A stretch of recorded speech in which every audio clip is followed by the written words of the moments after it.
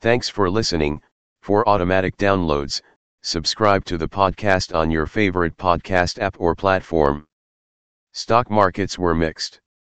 S&P TSX was up 24.2 points to 21,212.39. Dow Jones Industrial Average was down 6.26 points to 35,603.08. The Nasdaq was up 100.88 points to 15,489.59. S&P 500 was up 13.59 points to 4,549.78. Commodity markets.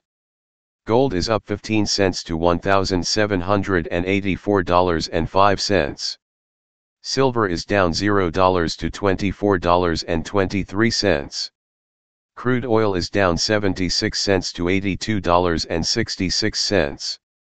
Copper is down $0 to $4.55. Natural gas is up 2 cents to $5.19. December corn closed at $5.32 and a quarter. November soybeans closed at $12.24. December wheat closed at $7.41 and a quarter. The Canadian dollar is 1.2371. Highlights of today's news. Rogers chairman removed by board in boardroom drama.